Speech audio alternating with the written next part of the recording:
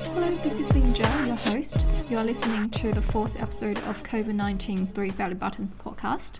In this episode, I have invited two artists and educator, Dr. Tammy Wong Hulbert and Priya Srinivasan, and a psychologist, Radha, to make a conversation about how the arts and artists could respond to the COVID-19 racism against the Asian population in the Western societies.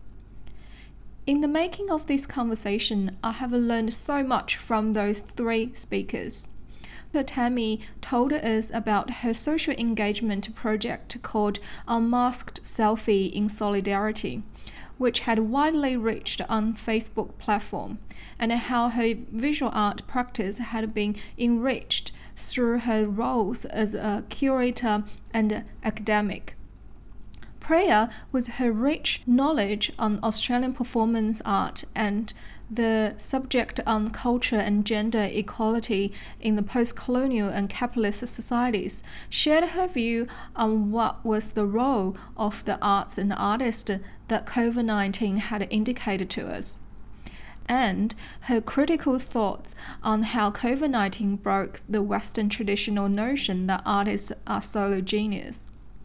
Also, Anu, from her professional psychologist perspective, did not only give an explanation on the stress and anxiety that were brought by racism and the time of COVID-19, but also shared many brilliant, valuable, and wise exercises for thoughts for the artists and everyone to practice.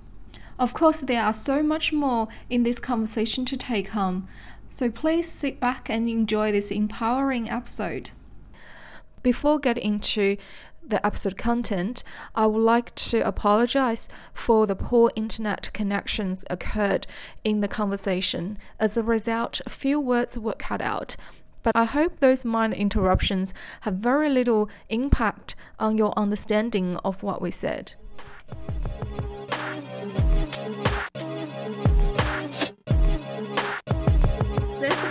I would like to pay respect to the elders, both past, present, and emerging of Kulin Nation. Extend the respect to other Indigenous Australians. Welcome, everyone. Thanks for making time and joining these conversations. It is a tradition of this podcast that I let the speakers to introduce themselves. Yeah, who would you like to go first? I'm Dr. Tammy Wong Hulbert. I'm an artist, or how I describe myself is I'm a visual artist, a curator, and also an academic. So I'm currently a lecturer at RMIT University in the School of Art. And my art making is predominantly focused around socially engaged projects, working with various urban communities and sort of more of a focus on immigrant communities, actually.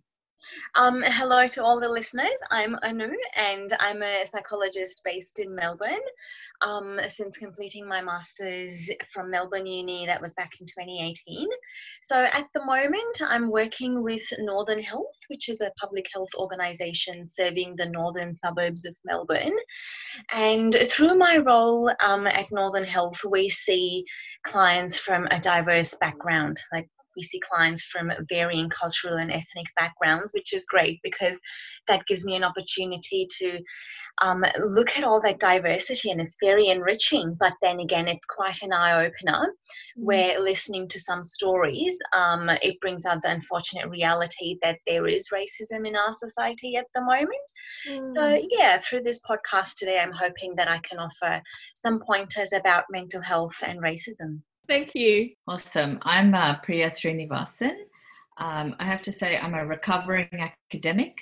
I call myself, I used to teach at the University of California for many years as an associate professor in critical dance studies.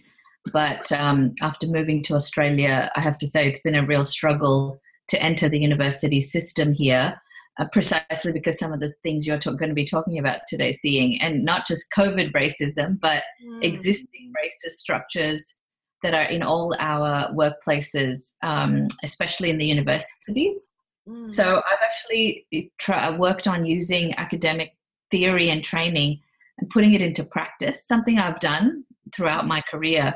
But after moving to Australia, it became really clear that I needed to use the theoretical frameworks to look at anti-racist, intersectional, feminist thinking, bringing in post-colonial ideas and global South narratives into the practice of what I see as a divide, not just in the university and business sectors, but in the artistic sectors, where literally the urban centre and the suburban diaspora are just completely split in terms of who has access to what kinds of artistic mediums, funding, grant systems, and spaces in which people can articulate.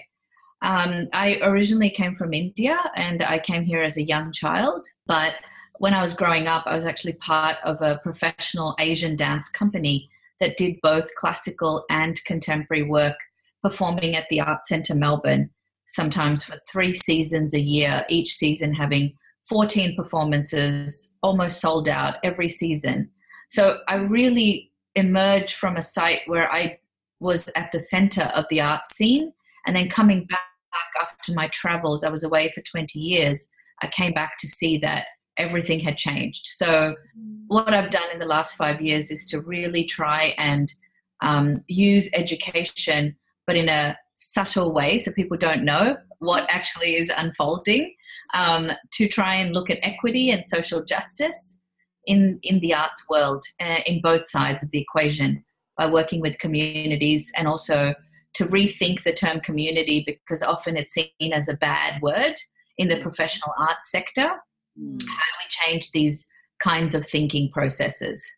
Yeah, great. Wow. I think I know you, so I knew you could enrich this conversation a lot from your experiences and expertise. Again, welcome all of you for these conversations. I have to be honest to everyone that this topic is quite new to me. Of course, like I'm aware of those injustice and situation of racism situation in Australia, but because I never had a direct attack, I guess, and also, my art was not so necessarily directly linked to this topic, so I wasn't so confident to sort of form this conversation. But I think the reason I kind of call for this conversation is because COVID-19, because at the beginning, I think when that started to happen in China later last year, I started to feel changes in Australia. Like at the beginning was the Chinatown, the businesses started to close down because the plunging number of customers, and then started sort of bleach into my social media, which is Facebook, and started like my friends post their personal stories of receiving those racist attack in Melbourne, which is like so rare. I never really heard people really directly get attacked on the street. So that was built up this kind of alarming like awareness of what this Melbourne has changed into. And then that, as like me as a Asian Australian immigrant, I started to develop this kind of a fear or anxiety. How would I respond there's lots as if I go out, how do I respond? It's a similar anxiety expressed by this American writer, and she precisely described that the story built up this kind of fear that you feel for potential of attack. Who was the writer? I'll have to find out for you, because I read it from this article on New York Times, because that's another thing. I feel like I read more responses from writers and from Asian American community than somehow Australia communities and also artists. I think somehow writers can immediately respond to those issues faster than artists. But having said that, I would like to go straight to Tammy's project, which is, I think, your project, Unmasked a Selfie in Solidarities. Started a quite, early stage of COVID-19 spread out. Yeah. Can you tell us more? Sure, sure. I guess something that happened to me just before COVID-19 even broke out. This is late 2019.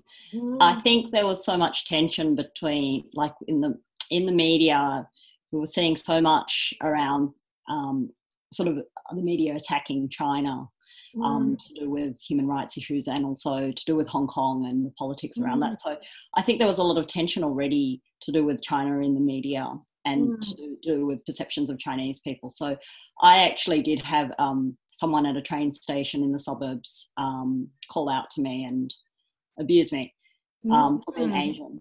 And they specifically said, something about me being Asian. And I was actually quite taken aback because I was born in Australia and I have rarely come across people directly confronting me with racist issues. And it was actually the first time I actually reported a racist incident as well. Wow. So I went to I was at the train station and I went to the staff, and the staff were actually really supportive and they encouraged me they called the police for me and asked me to report the incident and also to tell the PSO officers on staff. So I felt extremely supported by the people that are working here in Australia.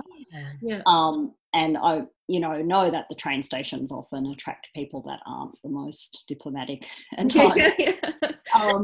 But, it was a bit of a surprise that I had that experience even before COVID-19 happened. So I was a little bit wary leading into the beginning of it. With the Unmasked Selfies in Solidarity project, that actually came out of conversations between the staff and the students.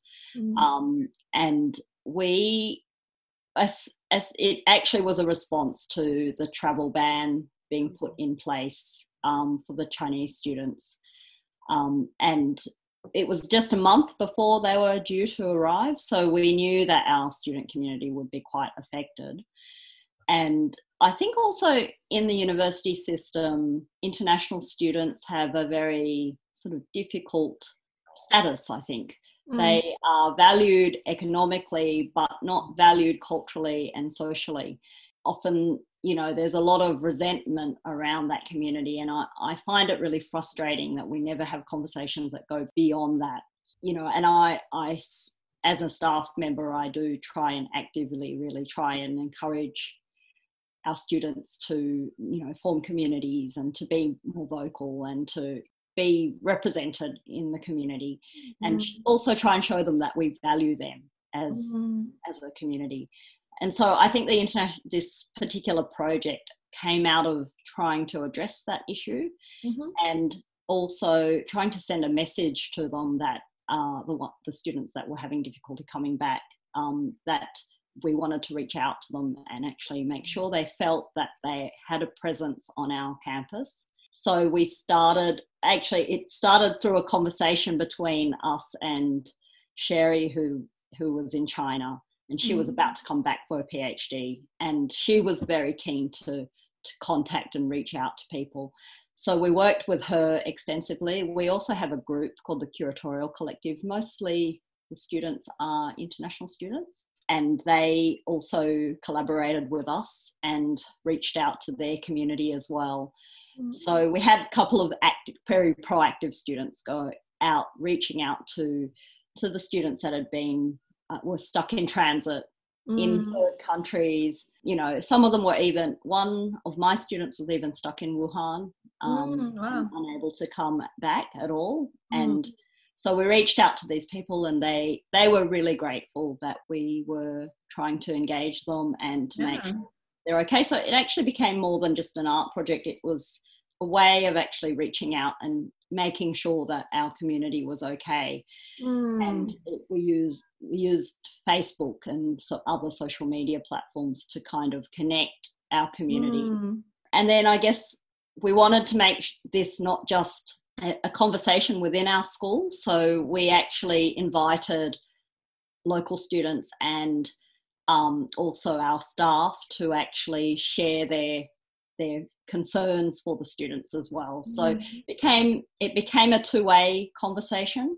In the first instance, it was all about the students, giving them a platform for expressing their personal and emotional concerns around the situation. So a lot of the things that came out of that was their fear of racism, their fear of discrimination, their fear of not being treated as an equal, their hopes for the future, and their concern and empathy for others as well. So I guess all those themes really kind of emanated from that process, and in return our community also showed their support, the people that were here. And then it accumulated into we wanted a physical presence on the campus. So it accumulated, we printed out all the images and actually did a big paste up wall in building 2, which is one of our main buildings, and we held an exhibition in building 24, smallish exhibition in the front foyer of the School of Art building. And that was just to make sure when the students did return that they felt they were still present, even though, and in our thoughts.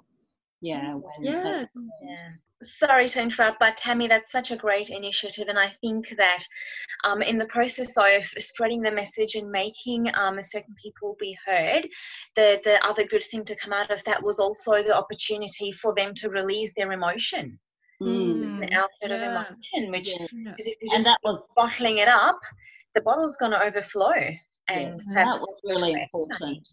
And I was just going to add and say, also visually too, the idea of the visual representation of these often faceless students who are often just seen as this mass of labor and economic sort of input that's all they're here for, usually in the system, and sort of like the idea of making them individual, but also having a collective process of visualizing them and creating community online and physical presence. It's amazing. Really great work, Tammy. Thank you. And I guess the other thing is we debated quite a bit as a group what we should call the project, and we finally decided to call it Unmasked Selfies. A lot of the students said to us, why did you call it unmasked? Because they felt a lot more protected being masked up. And we explained to them that we were wanting to use the term unmasked because it became a metaphor for showing our true selves, showing our true emotional selves and our intimate thoughts. So after they understood that, I think they understood where we were coming from with creating that platform. Yeah, totally. Yeah, I agree. Both Anu and Priya said, I think that kind of visualizing these communities and individualities, it's the essential things about this project. So I wonder, is this project still going? It's still online. I think it had, it's really interesting because this COVID-19 situation just changed so quickly.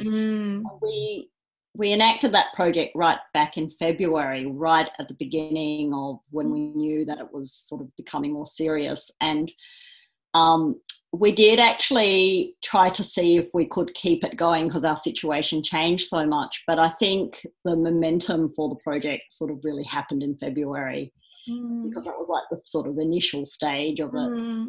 That was an interesting to go through that process because you do realise when you do kind of viral campaigns, they kind of last for a certain period of time before another one replaces the project. So I think there have been other projects that have happened since then, which have dealt with different aspects of racism and discrimination. So I think the good things about this project, it's kind of simple in the way, you get people standing from the camera taking selfie, which is quite common practice people do, and then you upload it onto the Facebook, like a social platform, and it's such a quick circulating social platform. You got visual, you got this kind of information circulation. It's such a very nice marriage between this idea and then using the information circulation systems. I wonder, there's a lot of I'm just thinking in terms this using art method and forms to pass on these political messages. From your project, it appears like social media is the quite good platform to do that. Mm-hmm. But I think like often I feel like back to this art and, you know, social changes this kind of relationship. I just wondering, maybe Priya, you have a more insights on that. You know, would art still limited by its own forms? Like if the art has this kind of goal of make certain social changes and create a social movement, is the art has the most efficient way of doing it? Would art still limited by its own forms? You know what? I think that COVID has really sort of thrown the question of what is the role of the arts and the artist to really a massive sort of spotlight right now. And I hear so many different perspectives on it from different artists and how people are coping with isolation, with, especially for dancers and musicians and theatre people who are live artists, the lack of social interaction and the lack of the inability to perform and get that feedback mechanism and the energy exchange that artists and performers are so used to, and missing it and then trying to replicate it online, but then finding that it's not the same at all. Limitations. Yeah. But then I think you're seeing a huge amount of anxieties for young artists and even older artists on. Some words here are missing due to the poor internet connections. For sure. Yeah, is to create a platform for emotional, outpouring, and how do you actually get catharsis in a way? Because the live performance process offers that catharsis, but now we're just completely stopped from it. The arts and the arts institutions were the first to be cut. Like you remember, the first was the 500, anyone 500. So all the art sector was cancelled first, and there's no performing arts, and there's no clarity on if and when that's ever going to be lifted until the virus has some kind of, antidote, whatever that we're going to find, but we don't know.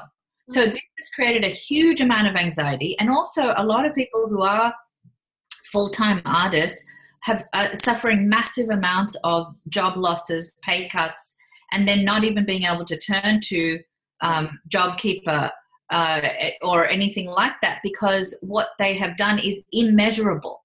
And that's the problem. The artistic product and the artistic labor isn't even considered part of the formal economy in some ways. We often see artists as just there for aesthetic decoration, and art is there for entertainment. And so one of the things that I've been on really sort of working through probably, in the last 25, 30 years is to really sort of look at how do we reimagine the role of the artist as a laborer or as a form of labor, to bring them into the formal economy so that then we can ask these other questions, right? Which then brings us to, what is the role of art? Some people will say, I'll tell you, I had a really senior professor at the VCA walk out on a meeting that I was in with them at one point, because I said, I think the role of the artist is improvisational, and the artist has to do what is required in any given situation, not necessarily work outside of capitalism, because there may be no outside of it, but to trouble capitalism and to create work and to navigate it to maximize the potential as we move into the future. And so she was very angry and said that we have to really look at privileging art for art's sake. And of course, that is a very white, Eurocentric aesthetic that comes from the development of how modern dance, or the narrative around the white solo performer choreographer as the genius, isolates artist as hero. Exactly, and sort of really dislocates them from a sense of community. And this is the problem with modernity itself, that it isolates, right? We follow the trope of modernism to think about ourselves as individuals versus individuals who are networked inside a community. And so those of us that come from non-Western practices know this inherently, but due to colonization, in some ways, we've forgotten it. So for me, returning to the idea of social justice through the arts, it's not something different. It is not to say you cannot have art for art's sake. There is never art for art's sake. It is always within a larger cultural, political, social narrative. It's just that white supremacy and white exceptionalism privileges the idea that somehow you can exist outside of discourse, or you can exist within a discourse that only privileges the solo individual subject. So that is why a white person can actually say, we can look at art for art's sake, and also say that community art is, not good enough because it doesn't privilege, the idea of you have not committed to the artistic practice in the way that we have defined it, right? So for me, I don't buy that at all. And I really think everything we're doing is already always political. Hello, a fantastic Asian American scholar, talked about this, that we are always already political. The cultural is the political. But somehow for Asian Australians and Asian Americans, Asian Canadians, we sort of get pitched at this model minority kind of scenario, and we don't actually see trouble. Yeah, we don't actually see the trouble of what that means of putting us in that category of the model, and how do we actually navigate ourselves in that model structure, somehow as if culture and politics are dislocated from race, from gender, from class, from whatever social locations we are inside of, where we are already always walking discourses of intersectional politics, but we're made to think somehow we're not. So for me, the role of the artist is always already for social justice, for equity, for community engagement in the network. We're never outside of it. And if we pretend that we are, that is why we get into the problems that we do. And COVID has just exposed what already exists for many of us. Just brought it to the fore. And it's just made it very visual and very stark in terms of the failure of capitalism, the failure of equal wage, the failure of having everybody actually have food and work on the table for them. That whole thing has just been exposed, but it's not that it didn't exist. And in a way, for us to be isolated and to be in our own spaces, we are now seeing as if the veil that was there before has been lifted. So for me, growing up here, I was always subject to racism. It was always a racist engagement for me from the moment I landed. It was always like that. But I learned to make it something that was useful for me in the long term. I strengthened myself from knowing that what this was, what people said that I was, and not to actually accept that and to create my own narratives for myself. So I feel like when I see, for example, right now, the sort of racism against Asian Australians, which existed even before and has always existed, like the Chinese body or the Asian body has never been able to be absorbed into mainstream logic of who gets to be citizen. We've known this from the goldfields. We've known this from before. And this is similar to other Asians as well, South Asians, Southeast Asians, East Asians. We've all had these kinds of unassimilable project, which is what White Australia policy was really about, to say we want to extract your labor, but we don't actually want to give you citizenship rights. Accepting migrants as humans, basically. Exactly. And so coming back to 2020, that is what the failure of the citizenship project is actually exposing now. Whether it's international students facing racism, whether it's really, our own citizens Australian citizens who are Asian or otherwise facing racism in different ways. I just think that it's revealed it much more in a easier way than existed before. So the role of the artist for me is to really work through intersectional thinking around what is all kinds of attacks on you, not just racism, but what does it mean when you are facing domestic violence? Now, there's more than ever domestic violence and gender violence. What happens when we think about class differences? And in the Indian context, caste differences. And what about LGBTQIA plus issues, right? So really, the goal for us now as artists and as citizens is to allow ourselves to understand the complexity of racism as an intersectional form of bias, and to work collectively and in solidarity towards transforming that through our artistic practices. And the legacy of power structures. Yeah. Inherited from colonial structures. Yeah. So it's easy to just sweep everything under the carpet and pretend that nothing's happening or avoid that topic. But when something like COVID happens to society, like Priya said, the veil is lifted and then there's no running away from that. It just hits you in the face. Like, these are the realities. Yeah, I actually would like to bring the topic down more practical matters, which is, I guess, Priya, you practice as a dancer, which is, I think, the art form itself has a lot of collaborative element to it. I guess me as a visual artist, lots of processes take place in quite solitary space and moment. In that sense, I could say that perhaps, as you say, agree, like my role already have attached this political status. The role of artist already has this recalcitrant sort of role against the existing power systems. But then think back inward, my creative freedom become my tool to self-expressions, to, in general sense, fight against the injustice systems around me. But I guess, because it's a sort of like the process is so it's often to be inward and solitary. So I wonder that kind of impacts.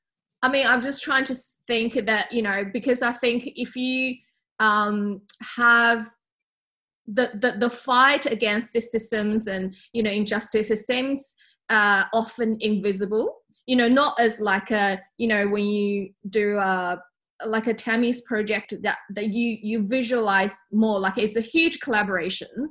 The process and the ideas has more social impact than individual sort of moment in your studios, and then your topics might not necessarily directly be attacking those issues.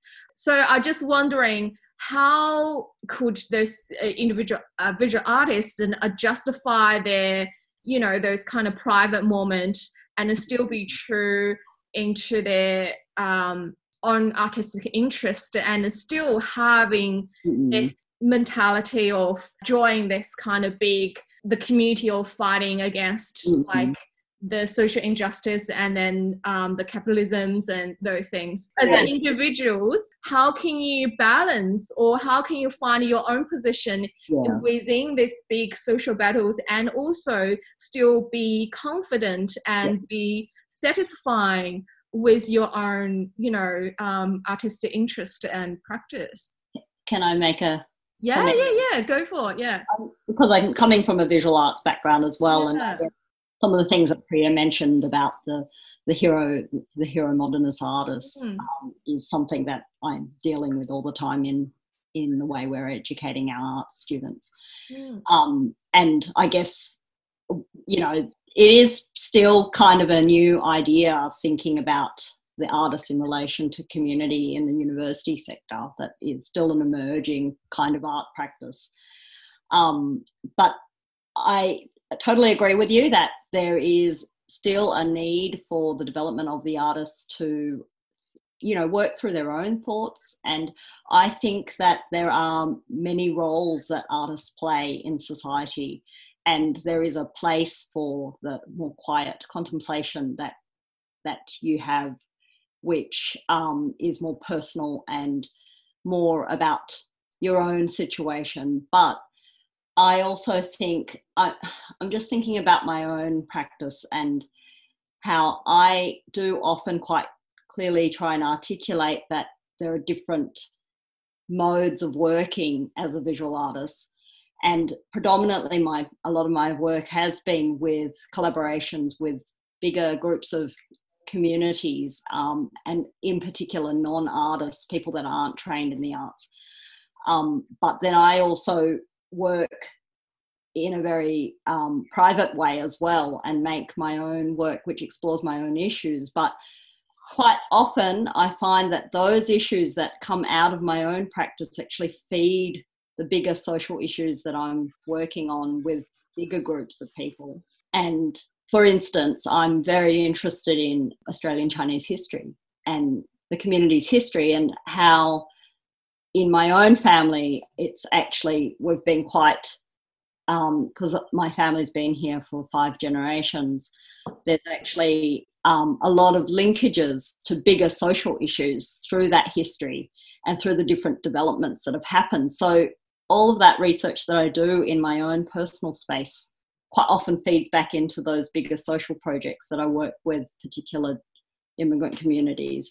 I mean, in particular, the response that I had with the Unmasked Selfies project, with the responding to the travel ban, huge interest I had in developing that project really stemmed from the fact that I know how my family's been impacted by immigration restrictions on families that have actually really been quite destructive, and racist policy basically through the White Australia period. And I've made work in my personal work to do with that, to respond to those sorts of past family histories. But I can see it happening again today from that legacy. And so and then quite, when I've got my curatorial hat on, that research is actually also informing working with the communities, and working on my own actually also informs working with other artists and actually recognising some of the thematic issues that are concerning them as well. So I think that it all kind of feeds each other, and there's a need for that quiet contemplation on your own, but that can actually have an impact on how you work with other people as well. Yeah. Using those values and those personal beliefs that you have and really channeling them towards the betterment of the wider society. Yeah, it does make sense. I think everything is connected. But I guess another sort of my curiosity is falling to, as an individual artist, should we carry this sense of responsibility with us? Like, should we carry this, like, the role as a fighter, a role of, with this potential for changing, the drive to change this social cultures and enlarge? Should we carry this thinking and responsibility into our practice, like the solitary moment, the contemplations? Like, how big that percentage should be in the thinking of art making and producing and seeing? I have a couple of thoughts about that, which is, I think the answer that you're looking for is that it depends, and that it depends on the situation. It depends on the nature of the work that you want to do. But by and large, what I feel is missing in Australia in the art scene is the attention to the political.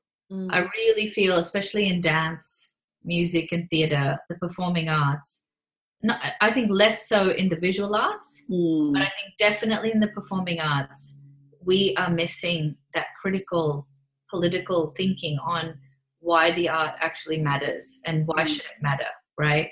So if you were a performing artist, I would say, I think right now you need to train yourself to actually think about how your work matters politically.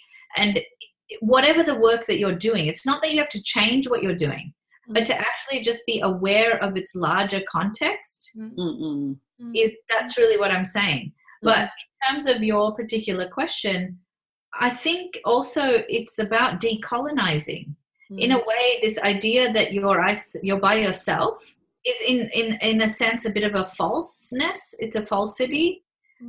And it's a falsity, as I said, coming back to the idea, a Western Eurocentric logic that the artist actually is a solo individual. You're not. You're actually always embedded in community engagement, whether you realize it or not. And therefore, the work that you do has consequences in the networks that it impacts, right? So that's actually a false thinking, in my opinion, to think that you're actually on your own.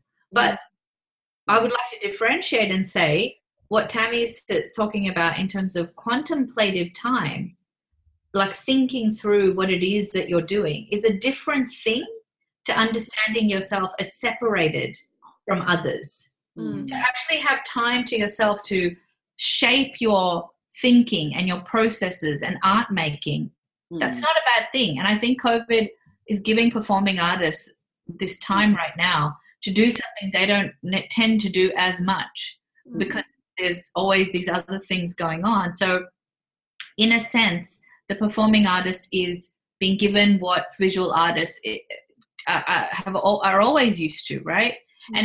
But I still say it's a false narrative to think that you are on your own. There is no on your own. And I'll add to that a bit, Priya. Like just taking an evolutionary or a psychological perspective on this, going back millions of years, where your safety and your existence depended on being part of a society.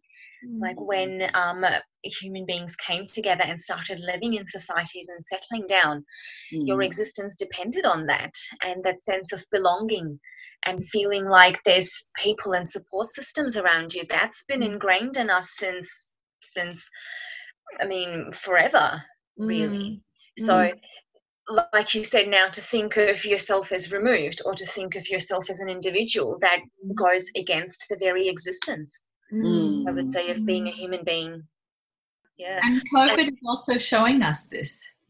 That's right. The virus isn't going to differentiate, and it all depends on, are we all going to collectively agree certain things to support each other, even at the cost of our own income loss of different kinds, in order for all of us to survive? This is what brings out the whole idea of the social contract, in a way. The COVID crisis is allowing us to think about that.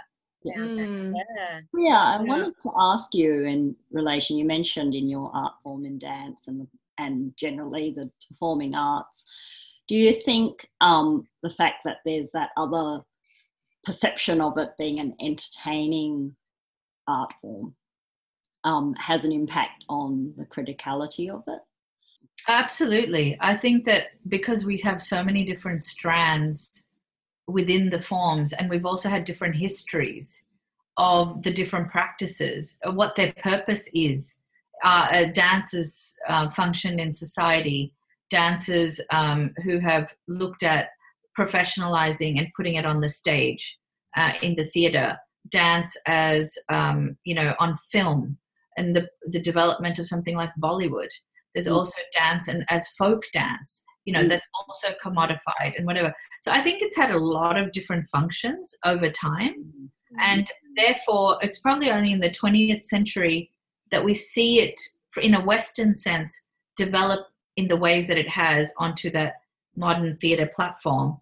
But in most other cultures, dance always existed within other functions of society. And dancers were part of society. In the Indian context, the dancers who were the hereditary artists were linked to the temple as ritual workers, but also had very sort of open sexualities and lives, and had relationships with different men at different moments, lived in matriarchal structures.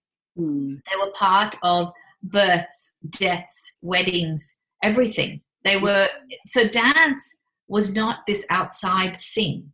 Yeah. And that's what I think we have really forgotten in a way. How to continue being critical in our practice while remaining within community to actually have roles inside the community. This, I think, is what us being colonized and adopting Western modes of thinking around this, we've also bought into this lie in a way. And for me, the community engagement that I do is really to expose the lie and the contradiction of so-called professional art versus community art. And how do we just split those assumptions aside?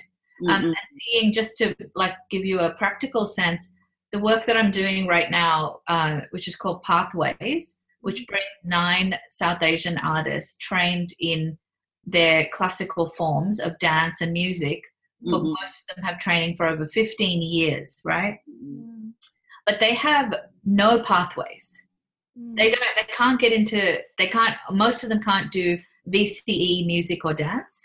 Only now it's emerging as a possibility to have their art in that space. They can't go to the VCA because the VCA doesn't accept it unless they're contemporary or experimental. And then mainstream producers and institutions don't accept the work because it's not considered what they think is experimental. So what we've done, my collaborator Hari Sivanesan and myself, is to actually create pathways for these people to say, how do you keep your forms, but how do you just repackage it in different ways? And how do we professionalize you in ways that can be understood by the larger sector to take your work seriously? Because FIF cannot just be swept under the rug, dismissed as... Oh, you cut out a bit. Yeah. Just the last part where I was just saying to give them pathways to enter on the same platform. So yeah, like I just, from what you just said to the Pathway project, I just want to, understand fully. You sort of gave opportunity for those participants to develop their existing practice, which is overlooked by the lots of mainstream art platforms, sort of give them to develop further. What's the goal of development? Are you trying to make those practice become more accessible in the way that the larger social platform can understand, or can you be more clear? Yeah. So there's many goals. The first is to actually build internal confidence within them, because those of us that are coming from other cultures, we often grow up with a double identity, a doubleness, where our own sort of other heritage kind of gets buried because we're often embarrassed about it, and we often can only exhibit our community traits within community, and we don't feel comfortable in our white mainstream existence to display what we think of as our cutoff.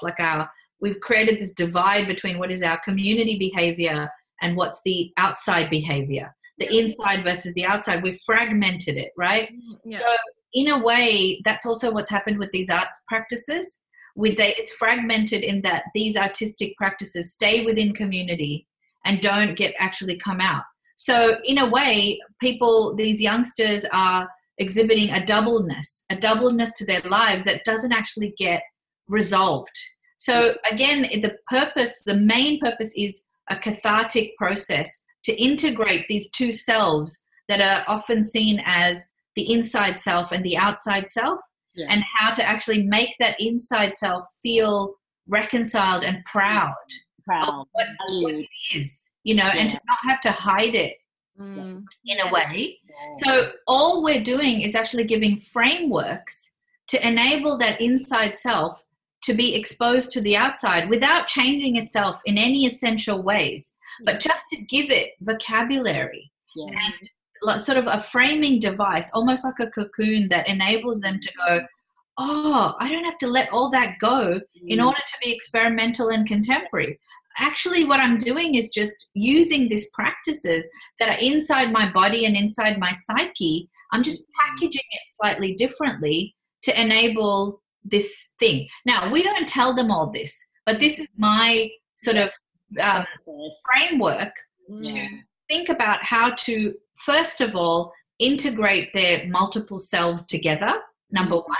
Number two, it's to also give them the confidence to say, we can now push with the mainstream sector on our own terms. We are not going to become and do contemporary Western dance or contemporary Western music in order to be contemporary. We stand in our own right, in our own power, but we're just translating ourselves in a way that will reach a wide range of communities. And it isn't just about reaching white communities. That's the biggest thing. One of the things I want is for us to be able to connect across people of color, First Nations people. We actually have far more power if we're not looking at the mainstream just because it is controlled by the white sector. That leaves out so many other communities who actually we deeply engage with more. That's why I work with First Nations artists. That's my work interculturally with other Asian artists, with Middle Eastern artists, you name it. We have more in terms of intercultural engagement. So that's the second narrative, to not always be in relation to whiteness and what the white mainstream sector is expecting, but to actually do other things. And then lastly, it is also simultaneously to sell it to the mainstream sector. So what I'm saying is, I'm not saying we can step outside of the capital system or the power system. We are inside it. But how do we get there? By sticking to ourselves, our sort of inner core of selves, and actually only, it's kind of like not necessarily changing your practice, but just changing the terms of engagement of it. I feel and like, tools. You actually empowering this existing practice, and also by empowering them, you create this new value systems for those practice, what you do, and this new value system is really up against the value system. And that's also it's also my concern about the criticism, the measurement of criticism in the art forms. Although I was saying making art is sort of with this kind of your own contemplation times and making, and sometimes it's individual act. But once you delivered, as a visual artist, once you delivered as exhibitions, you kind of get yourself into this judging systems, evaluation systems. And at the same time, this system was kind of, as you said, Priya, it's a very dominate this value of Western art history, traditions, and contemporary culture. I guess, what you described is no, we're not gonna comply with it. So we're just gonna value what we have and create a new sort of attentions and a new way of looking at a different way of looking at those works and see a different value from it. So I think that. But I will say though that that is not to look at ourselves as somehow perfect, because immigrant nostalgia is one of the most heinous forms of engagement with oneself. And we have so much internalized racism, not just to ourselves, but to other communities. And so part of the process is to also critique the system we've been taught, to not necessarily bring the biases that are taught to us by our gurus, who, by the way, are so powerful in our systems and dominate our thought processes, but to actually take what's good and what's critical to that next step, and to try and sort of unlearn those problems of hierarchy, power, and those kinds of things where we have to critically look internally and say, this is not going to be useful if I bring this idea into this particular space. So to critically evaluate ourselves also as racist, misogynistic, patriarchal systems and colonized minds in so many ways, and to actually rethink all of that and unlearn those unlearning is the hardest, isn't it? I think it's even just thinking about lots of ideas and concept. It's really hard to think out of the boxes. Well, just the thinking about the idea of beauty, the idea of pleasure. It's lots of those kind of notion was so happened in this kind of internal space. How do you criticize this, this kind of internal concept and notion is really difficult actually to really, you have to step out this kind of so-called self and then look back. But then this looking back process again is very complex. You can't, it's hard to find a fixed point to stand it on and then being able to make this vision. It's just I just feel like when you're actually trying to practice the theories, it's actually there's a lots of challenges and maybe self-learning process to go through. And hardship, I think, too, in accepting perhaps that is the perspective that you took. And especially I think for me, surprisingly, I've been influenced so much by this kind of Western thinking about arts, and because that's the where the education systems been like. So I go through all the masters and things. So unconsciously, I already sort of framed into that kind of thinking the way that framed into this concept. So sometimes I can't really separate which one is which. Is is my thinking is it's restored on me, or maybe there was so nothing really that clear, in that kind of unclear thoughts and multi-influenced mind. How can you practice this as self-criticism? And I think it's a quiet process, I think, in well-being. It's definitely a challenging psychological skill to develop, I would say, and it's very important to know when you are internalizing emotions like guilt or shame or those sorts of things. It's a great process of self-reflection to think on those thoughts, but I think that the boundary gets really murky when you start internalizing all of that. So it's important to critique your thoughts, but remembering that they are just your thoughts. They are not you. They are not real. They are your thoughts. Your thoughts don't make you. It's important to separate that. If you start internalizing that, if you start criticizing yourself, then that's just going to create more challenges and more problems. So reflection, asking yourself all of those questions, looking in and really introspecting on your thoughts, that's actually a very great thing to do. But remembering that there's still that line between you and your thoughts. They don't make you. They don't make you. Your thoughts are not real. They pass.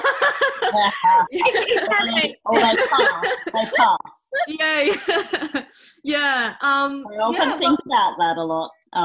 How you have particular thoughts and you're obsessed with particular ideas, but then sometimes you forget them, and then you have to rebuild them, and they might be different from what you thought in the past. Right, that's right. Our thoughts are ever changing. Our thoughts are, they always, definitely. I think I've just to add a bit more about my personal history, grew up in, communist Chinese societies, and then migrate to Australian, which is very Western society and thinking, and my thoughts definitely change a lot. That's right. But then the value system certainly has changed. How do I look at the things?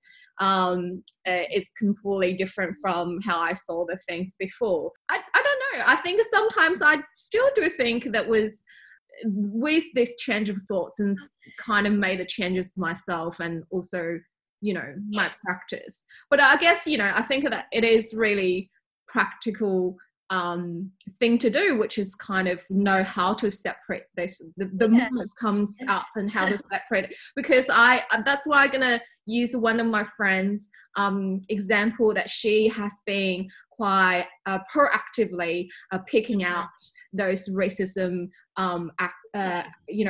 events and saying statements through her social media, but then at the same time she suffers so much herself that she mentally feel couldn't cope with those like racist saying and comments on her social medias. So she somehow entangled herself into this kind of battle that which is herself couldn't handle it. So, and it's important to understand why that happens. So if we look at us, we have this hierarchy of needs, for us to feel safe and secure. So in that hierarchy of needs, at the very bottom, think of it as a pyramid. So at the very bottom, we have these physiological needs where it's food or hunger or thirst. So we have to have food or water or shelter, like these basic physiological needs that have to be met. That's the very bottom of the pyramid. That's important for us. Yeah. The next step is the need for safety. And when we say the need for safety, that means need for personal safety or financial safety or emotional safety. So in these COVID times, what's happened is, especially with the racism against the Asian population, is that very bottom, second from bottom rung has been attacked. Your personal safety has been threatened. And when that happens, the rest of the pyramid is very shaky, because your very foundation is being attacked for no fault of yours. And when that happens, people start internalizing that, because your whole identity is built on your culture and your background and your heritage. Everything that you've experienced from a young age, everything that you've been brought up with, is now in the line of fire. So no wonder that leads to psychological distress, and it's very natural. Those emotions that we feel, sadness, hurt, anger, shame, guilt, these are all emotions. They're very natural experiences. Those emotions, what we know in and of themselves, are not bad.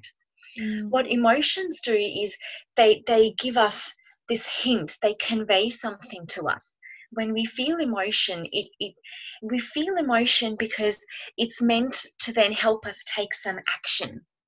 So when we feel sad, that's a signal to us that, hang on, I'm feeling sad. What's happening here? How can I act on this? So our emotions are there to help us act and take some action. So that's where they stem from. Feeling sad or feeling shame or feeling anger. In and of itself, these experiences are not bad. They're actually very helpful for us. They give us direction. They show us what we should be doing. They guide our behavior. And then what happens is we then look out for avenues to cope with that, because, of course, it makes us feel unpleasant, and we want to come back to that feeling of homeostasis, or we want to come back to that feeling of calm. So that motivates us to then seek help. Now, some people might turn to unhelpful coping styles like drinking or drugs or isolation or withdrawing as a way to try and restore that calm. But we know that that can be unhelpful. Whereas if you speak to family or friends or a mental health professional, or you use art, that's a very big thing to express your emotions, to get it out there. Whatever avenue helps to restore that calm, that's what emotions are there for. The bottom line there is, your personal existence, your safety is being attacked. The rest of your foundation, the rest of your pyramid, is quite shaky because your foundation has been attacked. And going back to what you spoke about seeing earlier, is what COVID-19 has really done is it's really shaken these societal bonds. It's broken down that sense of normalcy or familiarity that we have, that keeps us feeling safe and secure in our cocoon. Even though those particular issues were still out there but hidden, that was what is familiar to us. So when that is shaken, that brings out this sense of unfamiliarity, really. And again, our thoughts and our minds, these are, our mind especially is like this threat detection system. We think of it as the fire alarms in our house. When there's smoke or when there's a threat of a fire, the fire alarm goes off. That's to signal that, hang on, something's off here and we need to move to safety. That's what our mind does. Our mind has evolved to be a threat detection system. When our familiarity changes, when our routines change, or when, say, you find yourself to be an unfortunate victim of a racist attack, when your safety is threatened, our mind switches on. It's constantly on the lookout for avenues that could potentially pose a threat to you. So if everything's hunky-dory and great, we're fine. Nobody gives it a second thought. Life just cruises on. But when there's potential threats around, our mind is constantly on the lookout for that, and it's exhausting. Yeah, and when your self-concept and your self-identity are attacked, because racism is that, it's an attack on your existence. When that happens, then the initial reaction is to move to safety. I guess, like you said, you've been working through COVID time, and do you feel like your clients, the issues they have are kind of different from pre-COVID time? Like, do you get like a specific... Yeah, definitely. The biggest thing that we've seen is anxiety and fear. Again, which is a very common reaction given what's happening at the moment. And the other biggest thing I would say is uncertainty and disempowerment, where people don't know how long this is going to go on for. And that fear or that anxiety that stems from that uncertainty is huge.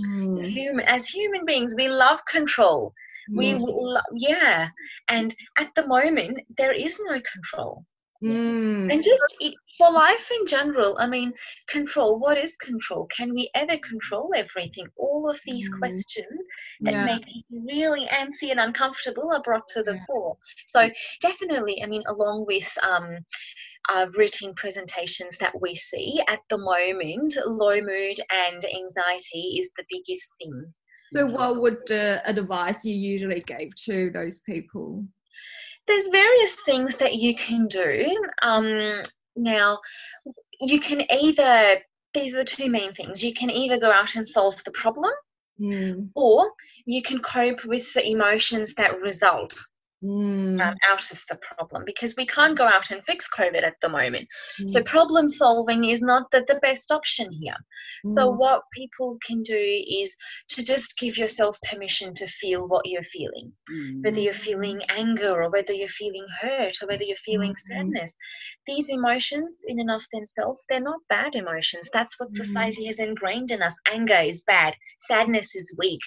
That's not true. So give yourself permission. It's unlearning those social messages that we've received, and just give yourself permission to feel what you're feeling at the moment.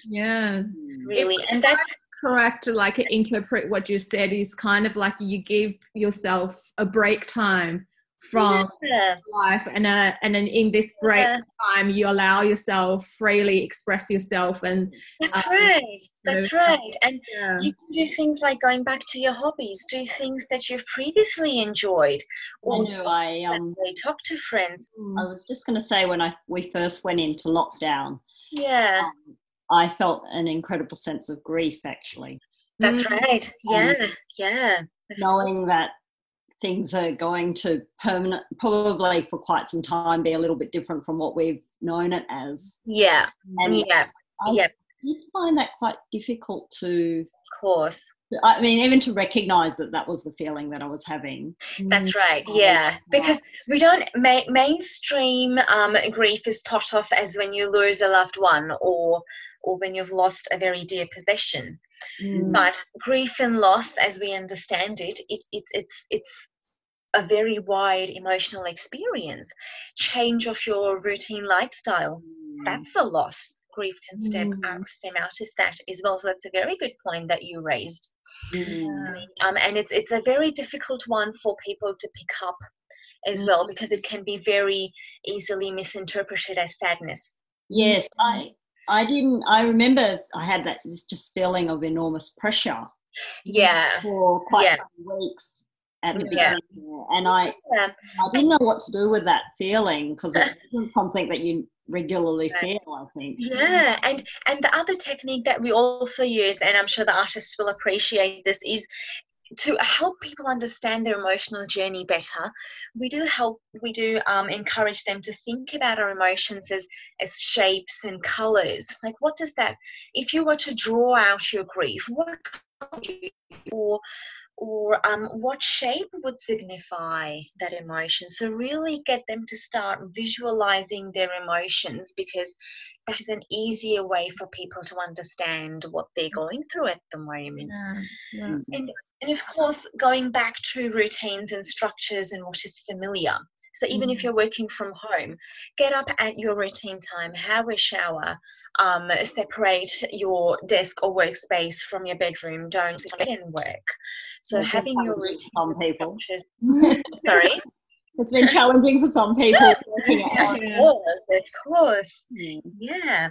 But yeah, and of course, I'm not bottling it up. That's the biggest advice that I would give, is share this. Share your experiences. We're all in the same boat at the moment. And the other thing is also to imagine like you're riding a wave, like you're surfing and riding a wave. COVID is not going to be here forever. I know everyone's been saying this, it's easier said than done, but really thinking of this as an evolving experience where there's light at the end of the tunnel. This is not going to last forever. Reflecting back on how you've overcome challenges in the past. What are your own strengths? How can you use them in this time? Because when our emotions are heightened, our ability to think rationally or our ability to think logically, that's quite compromised. Yeah. So give yourself permission to feel what you're feeling. Do relaxing activities around the house, and just help yourself to just return back to your calm whenever that happens. Don't force yourself. The more you try to push against something, it's going to come back. It's like the elephant in the room. The more you don't want to think about it, you know it's there. That's the hardest thing for people. Give yourself permission to feel what you're feeling. Thanks for your advice. I think it'd be really valuable. I think, you're completely right. Like, you just kind of give yourself a bit of break times, and maybe set up new routines, and Right. And I think that and I think I still really appreciate your early advice that try to separate sometimes the thoughts and the idea of yourself. I think that's really, I think I take that the most. And then, sure. Yeah, your thoughts are just your thoughts. Just because you think that, oh, I'm a bad person, doesn't make you a bad person. It's just a thought. Our thoughts always come and go. Yeah, and I think that's really also great, like, psychological exercise for people who, not just artists, but the people who are in the front line of in these kind of tough battles, against all those big challenging social change and the social political structure. It's kind of important to make herself strong first. I guess that's Priya, what you've been doing for those participants, to how to build a right value systems to yourself first, and then from that reaching out, I think. And also the sense of a community and making community, like a Back to Tammy's, your project. I think that's perfect example of through the form art and build a community for everyone, and then empowering everybody. So still there in building 2. So when we go back to campus, to see it. And also create that kind of visual presentation of that community. That's I think that's the art. And again, I think given all the speakers here today, I'm the only one from a non-arts background. But in preparation of our conversation today, I was actually reading something yesterday. This is by an American philosopher, activist and poet, apologies if I say his name wrong, but Camilo MacBeaker.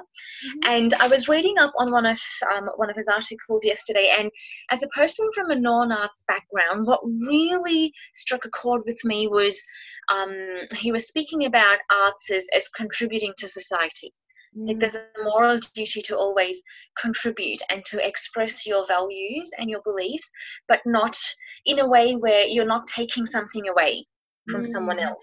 Without oppressing somebody else, how do you contribute and put something out there in the world? So that's what really struck a chord with me. And the little experience that I've had with art so far is that, yes, as a person, I've really enjoyed learning and really, what's the word I'm looking for? Malleable. Like arts to me is a very malleable and creative experience where I'm constantly looking for more, whether it be dance or theatre or the visual arts or cinema or whatever. I'm looking for more, but in a way that it's not taking away from anything else. What really struck a chord with me. Yeah, I guess as we, Priya, me and Tammy, we artists, it's a continued evolving process. Like, we gave more, but then during the creation, we also taken from others, as a Priya said, like the idea of a community, like nothing is really isolated. Like we're taking from others. And then it's kind of keep rolling sort of process in order to create something new to the society. I guess in that form, again, back to Priya said, it is already political. In a way, it's really a political form as an artist. I really have to wrap this up. I learned a lot from all of you, and thanks for your contribution and ideas and thoughts. And thanks again. And I hope you all stay well and safe. And hopefully this restriction will slowly lift up one by one, and then we all can meet in person sometime. I can't wait to let this conversation out in the world, and hopefully more people get to learn from what we said, or nothing. I don't know. Okay. All right. Thank you. Have your mornings and Sundays, and Bye. The soundtrack is created by Marcel Fairfax. The graphic is designed by Emmanuel Rodriguez. Stay safe and well. I will meet you next time.